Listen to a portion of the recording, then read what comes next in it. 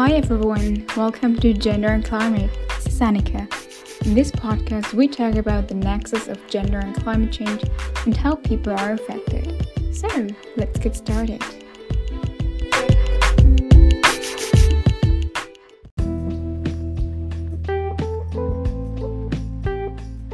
Hi, welcome everyone. This is Annika. I hope you had a marvelous Christmas time and a relaxing break. Before I introduce you to my guest today and we dive into a very interesting interview, I would like to wish you a healthy, successful, and fulfilling 2022. The year has only just begun, and with that, there are many opportunities ahead of us to make this year a memorable one. For me personally, a lot has changed already because I moved into a new flat and now I have a nice space where I can host this podcast.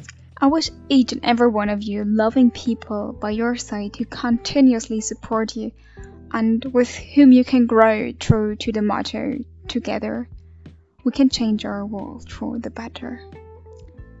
Also, when it comes to this podcast, it is very important for me having people by my side who support me, such as family and dear friends. And one of them is Sebastian Spagnolo. He recently supported me with recording and editing the audio, through which I hope you got a slight improvement in the audio quality. And again, Sebastian, thank you so much. So if you guys need help setting up your podcast, please feel free to get in touch with him. I'll post the contact details in the info box and you can find him on LinkedIn. Today I'm going to be talking to Himangana Gupta from India. She's a visiting research fellow at the United Nations University and a specialist in gender and climate change in India and working with local communities. Hi Hima, I'm so happy to have you here. So am I. Thank you very much for inviting me. We last spoke about a year ago when I was interviewing you for my master thesis, and when you were in Tokyo, and you provided me with so many and interesting insights about the topic. And today, therefore, is a very special day for me because back a year ago, I wouldn't have thought that we both would be sitting here doing this podcast and talking about that very important topics, which is close to our hearts. So I'm so super proud, and it makes me so happy to be here today with you. And to not lose any time, let's dive directly into the topic. First of all, I'd like to ask you, where are you right now, and where did you grow up? So I'm in India right now, and I was, as you said, I was doing my postdoctoral research in Japan, and just 2 months back, I returned to India, and since then, I have been working on various issues that include local communities and gender. And recently, I participated in the COP26 as a part of the Indian delegation, and I was seeing how the gender issues have been shaping in the current international debate, especially climate change that you are interested in, and they are looking forward to engaging more and more women in decision making into climate change processes. But my work is more towards engagement of local women so that they are empowered for taking climate action on the ground. So my own growing up was in a family which has a lot of liberal values, and I never felt that gender equality was an issue until I was at least 25 years old, because my family, they never even talked about such issues. For them, there was no difference between having a daughter and having a son. So that's why I have a kind of a tendency in which I do not think that a female is anyway lesser than a man. But when I grew up, I came to know about several things which included gender equality. And now we have SDG 5, which talks about gender equality. So those are the things that I started to understand. And basically, that's how my career started to shape in taking up issues which are related to gender and especially related to climate change. So you were just mentioning the climate change. How do you experience climate change in India, and how is climate change changing over the years? Yes. So you see, climate change basically, as we see it, is it's a global climate. It's a global, collective action problem. It's not just in India that it's happening, but climate change is happening globally, and all the impacts that are happening are also global impacts. And India is one such country that is facing the impacts. But of course, it is India is one of the most vulnerable countries to climate change. And in some of the recent indexes that have been published on vulnerability, for example, by the Green Climate Watch and some institutes, even in Germany, there are some institutes who have published such reports which say that there are a lot of losses due to the recent extreme events. So what we can see visibly is the increase in the extreme events that have been happening. It's really, especially during the monsoon seasons and when there is more rainfall, there are floods everywhere, and it's been increasing over the years that I see. In my age, it's not possible to basically outline all the changes that have been happened so far. But as I see it in my age today, I see that yes, the extreme events are much higher than they used to be when I was a child. So those are the things, and heat waves have increased a lot. In addition to the extreme events, and of course, the IPCC suggests that there are going to be more changes in climate after we reach the 1.5 degrees C temperature rise. So currently we are at 1.1 degrees C, and we are trying to limit it.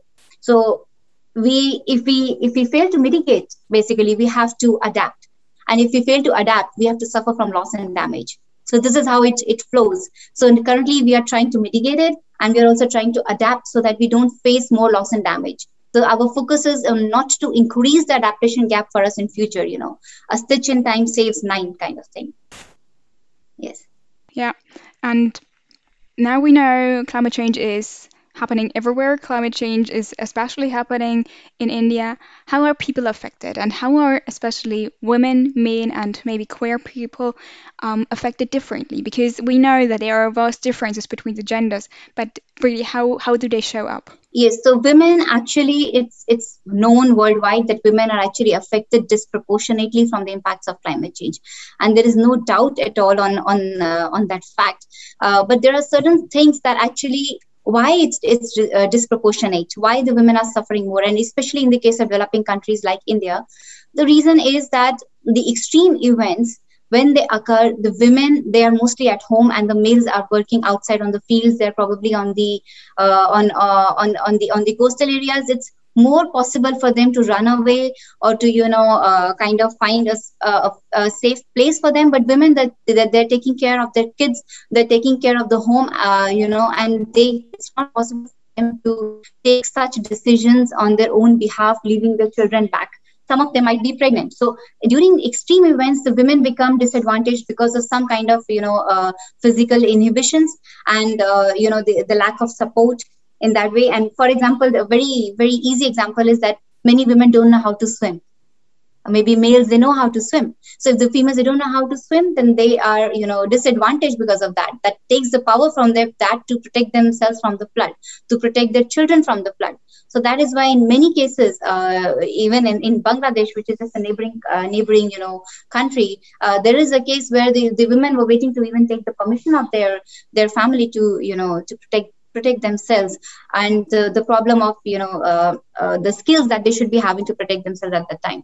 Another thing is that women, they work very closely with nature, and it's the women who go to fetch water. It's the women who go to fetch firewood outside. It's not the males. I have not seen in India any male taking firewood on their head and walking long distances, or taking water and walking long distances. It's the women who have the responsibility of the households. So if climate change impacts the source of water, if climate change affects the source of firewood for them, or anything, any restrictions, any policy, if it affects the availability of resources, natural resources to them, then it's the women who will have to walk longer distances for that. It's the women who are going to suffer because of the lack of water resources. So which is one of the major impacts of climate change, which we usually don't see as a climate change impact.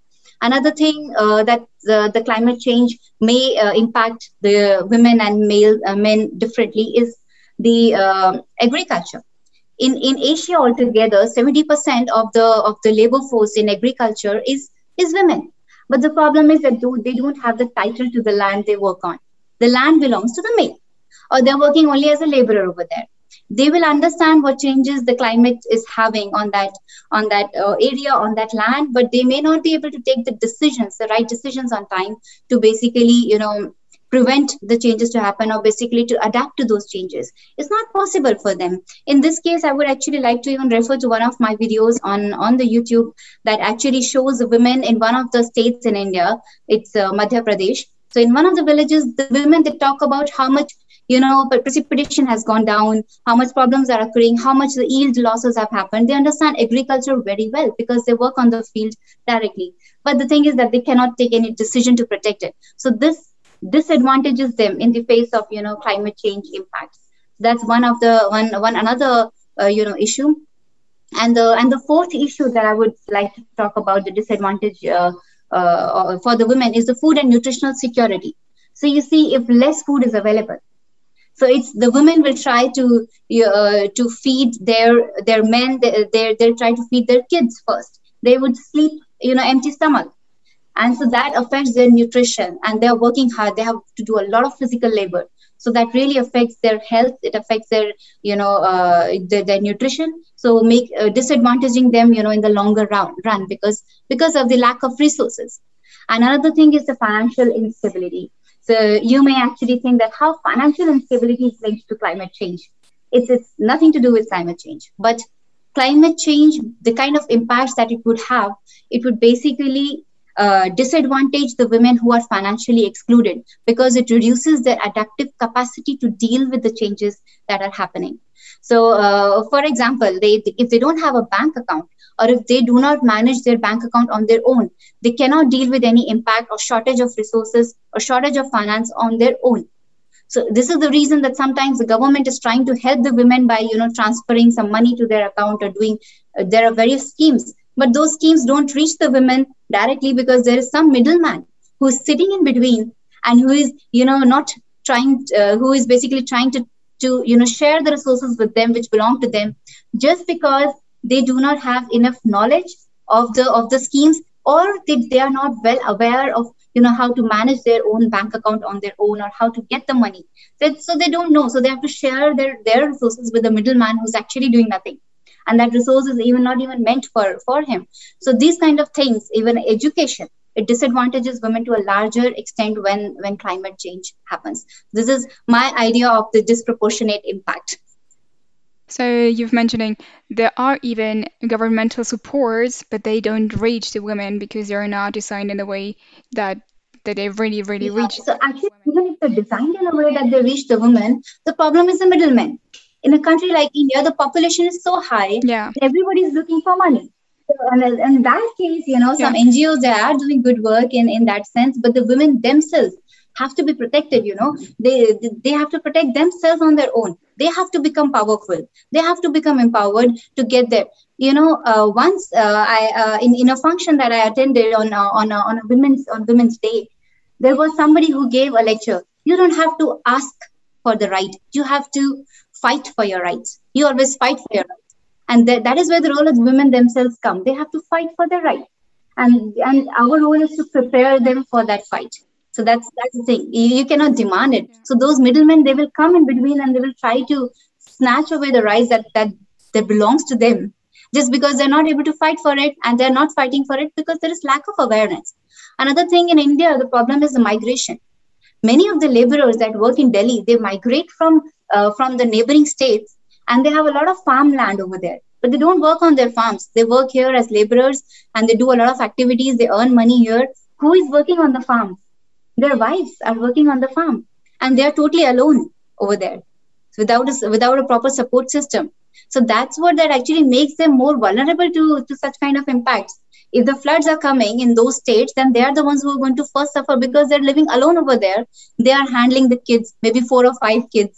They're handling on their own. They're handling the farmland. They're handling the house, everything, and their husbands are living here and doing another job. So this kind of thing, even migration impacts. It's actually disadvantages them in such cases. And if they're not educated, then some middleman will come and take away their right. This is basically, in my view, this is financial injustice, and most of the time they're out of the decision making process. And we will talk about this maybe when you ask more questions about the decision making. That's another issue that we maybe have to talk about. Yeah, yeah, there are so many issues and points we could talk about, and I already know we could talk for ages, but we have a specific time. You've told me that you are working with groups of local people, of people who are really affected directly by climate change and the impacts coming with it. Um, and I think what works best to get an idea how climate change and gender are really interconnected is to hear about personal stories. And I know you have lots of personal stories to share, so I would like to ask you to please share some stories of people you are working with and maybe measures that you, as a research group or whatever, or the people themselves took to overcome the barriers and the burden they're Yes. carrying. So I was actually working with an NGO called the Development Alternatives, and that actually gave me an opportunity to meet women directly who are working on the ground and who are active women who have shown that it's possible to have a change, to change the situation on the ground through their own efforts.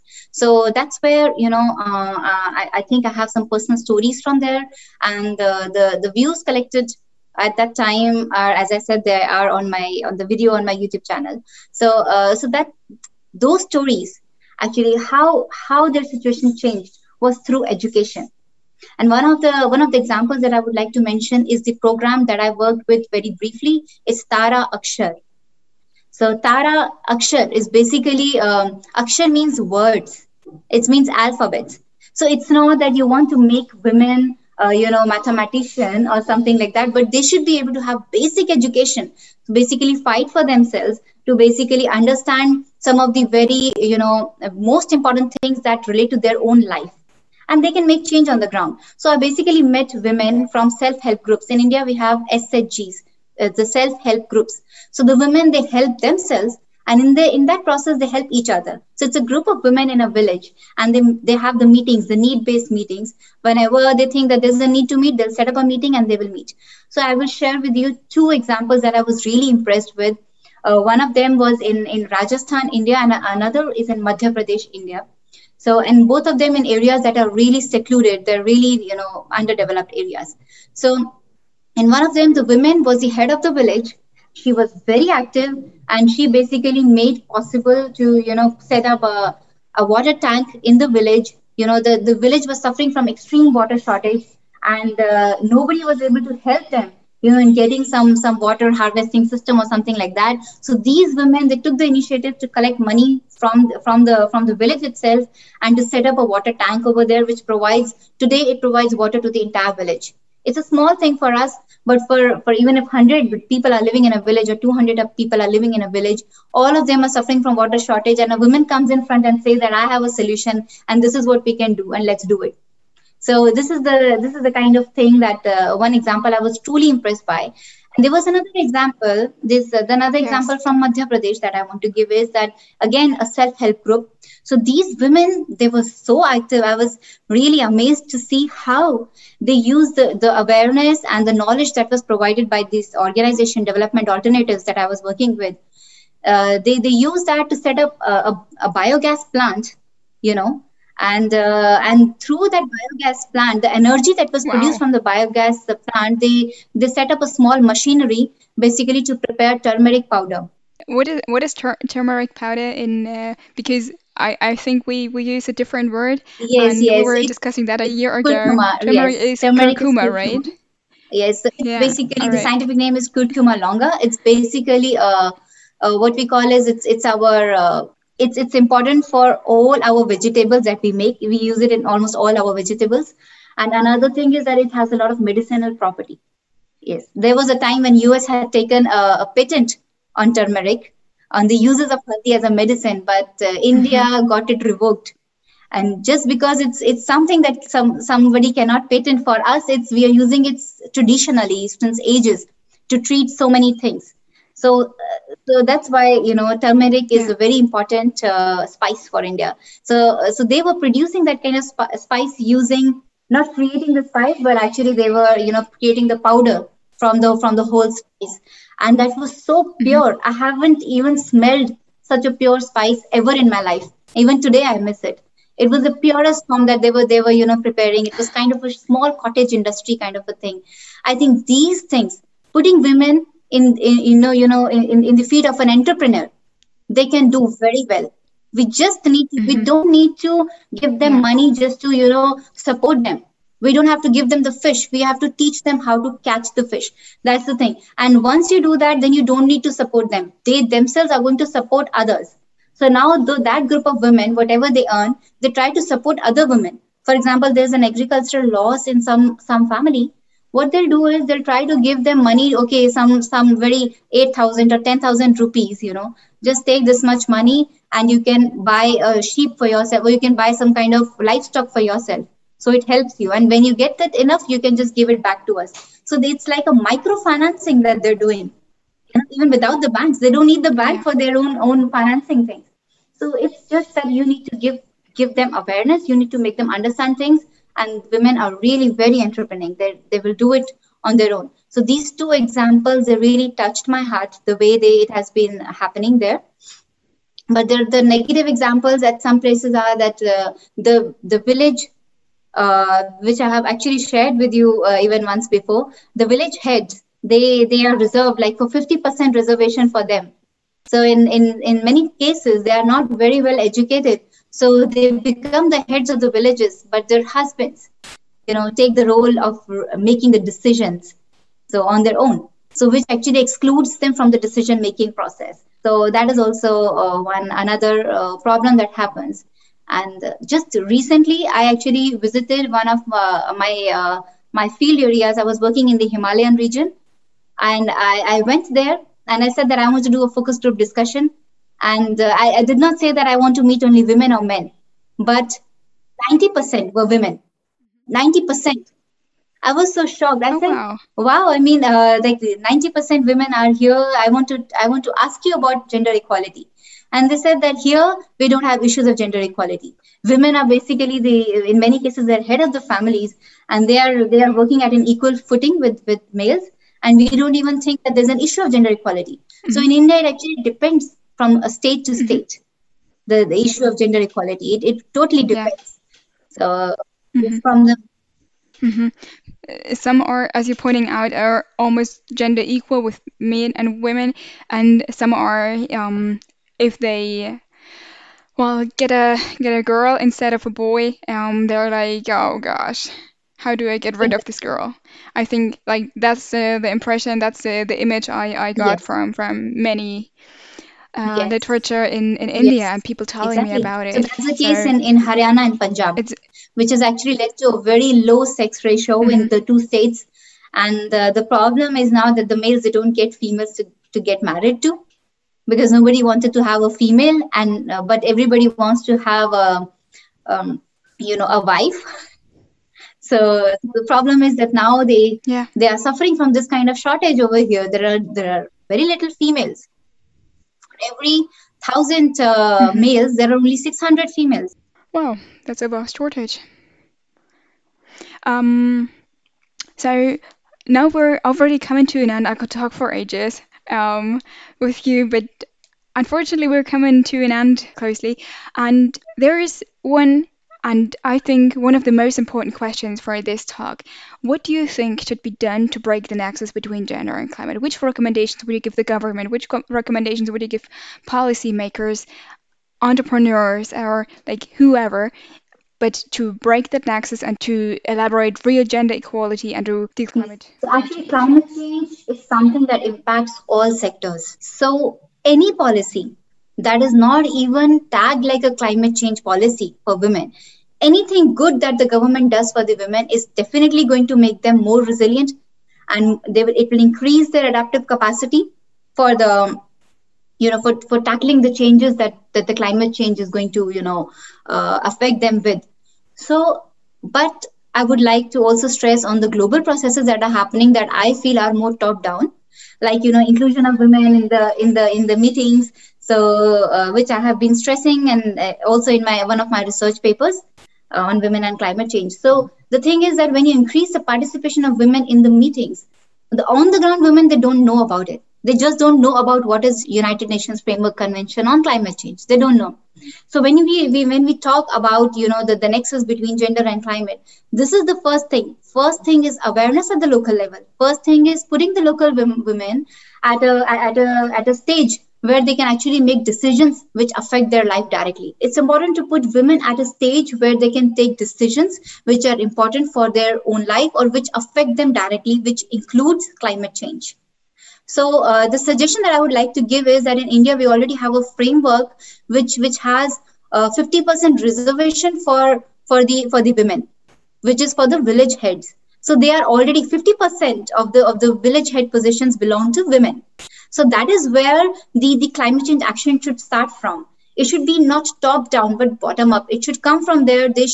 We need to understand what are their needs exactly. So it's not about equality here. It's about equity here. So when you do not provide equal opportunity based on the weighing both in the same scale, but weighing them on the basis of their needs and their priorities, that is most important. That is where equity comes from. And today the world stage, we talk a lot about equity. We talk about common but differentiated responsibilities. So this kind of principle of equity, it belongs everywhere, even in the case of gender, I think. So that's what we need to think. We need to engage them into the decision making processes, understand the climate change impacts that they are facing from, and then include them into the policy making, instead of that coming from the international level or even the national level, I would say. And if UNFCCC really wants to make a change on the ground, it needs to come up with some suggestions on how the gender perceptions, or the needs of the gender should be included in the national planning, or even in the nationally determined contributions, which should actually not just be mitigation, but it should also talk about adaptation. I'm not only talking here about India. I'm talking about the countries, all the developing countries and developed countries. There should be a way to include gender perceptions in the national determined contributions, so that it becomes a part of the development process. For example, in the developmental planning also, women are usually not included. Women, I should say, even environment is not included in developmental planning. So if there are any governmental projects or any private sector projects that happen at a place where the local community is directly affected, I think the government needs to think that this kind of a project or an activity should not impact the local community, especially women. If it does, then it should be immediately scrapped. So those are the kinds of tough decisions that the government has to take to protect its local communities and to protect its women from this kind of thing. Another thing that I would like to talk about is financial inclusion. I think the women, as I already said, that financial inclusion is a problem. So if it's a problem, it can also be a solution. Because if there is no financial inclusion, that they are disadvantaged. If there is financial inclusion, they are empowered. If they are being paid equally as men, then they are empowered. So when they're empowered, you are basically increasing their adaptive capacity to climatic changes. So that is another thing that the policymakers need to think about. And they also need to engage the private sector in doing good for the environment, good for the local communities, instead of harming it. They need to make it a rule that any project that is given approval in environmentally sensitive zones, for example, they should be taking approval of the local communities, not the government. The private sector needs to first talk to the local communities of that area, take their approval on those projects, and then go to the government to take the approval. If they do not have the approval of the local communities, then it should not happen. That's the thing. It's about protecting your own people from the risk of the changes which are going to intensify the risk of the climate change. That is my suggestion. Yeah, I remember the hydropower plant which we talked about a year ago.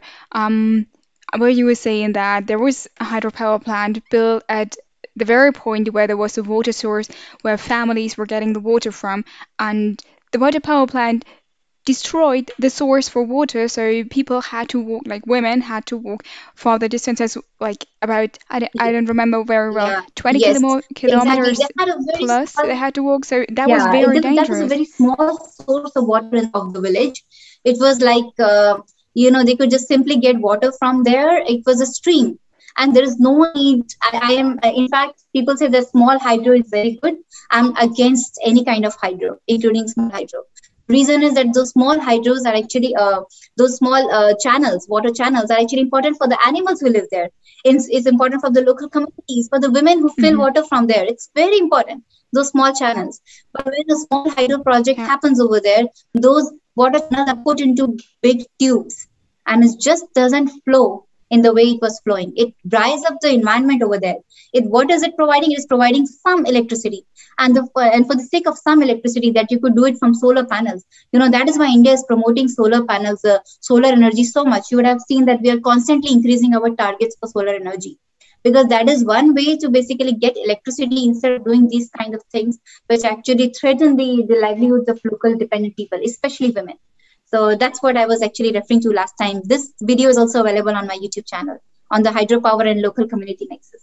Mentioning that YouTube channel again, I will definitely refer in the info box the link to your YouTube channel, and I highly recommend everybody watching that YouTube channel, watching all the videos Himangana put out there and publish, because she's an expert. She knows so much about the topic, and her videos are very well and worth looking at. Um, and now, actually, we have come to an end already, Hima. And I want to thank you so much for making all these points. And I think everybody understood now that water is really crucial when it comes to gender and climate change, and that even the smallest steps and the empowerment of local communities and empowering people and empowering women to be the head of villages and to take part in decision makings is a very important and key step. And I think people got aware that the private sector is very crucial as well to empower women and to really make a change when it comes to the nexus of gender and climate change. So, Hima, thank you so much again for taking the time and for this very inspirational and informative talk. Thank you so much, Anika. It was great talking to you again, and really enjoyed this podcast. Yeah, I'm very happy that you started this initiative of spreading such awareness about women and climate change. I wish you all the best in your endeavors.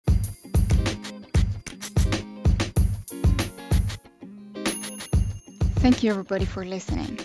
If you enjoyed it, make sure to hit the bell to not miss any episode. Together, we change our world for the better.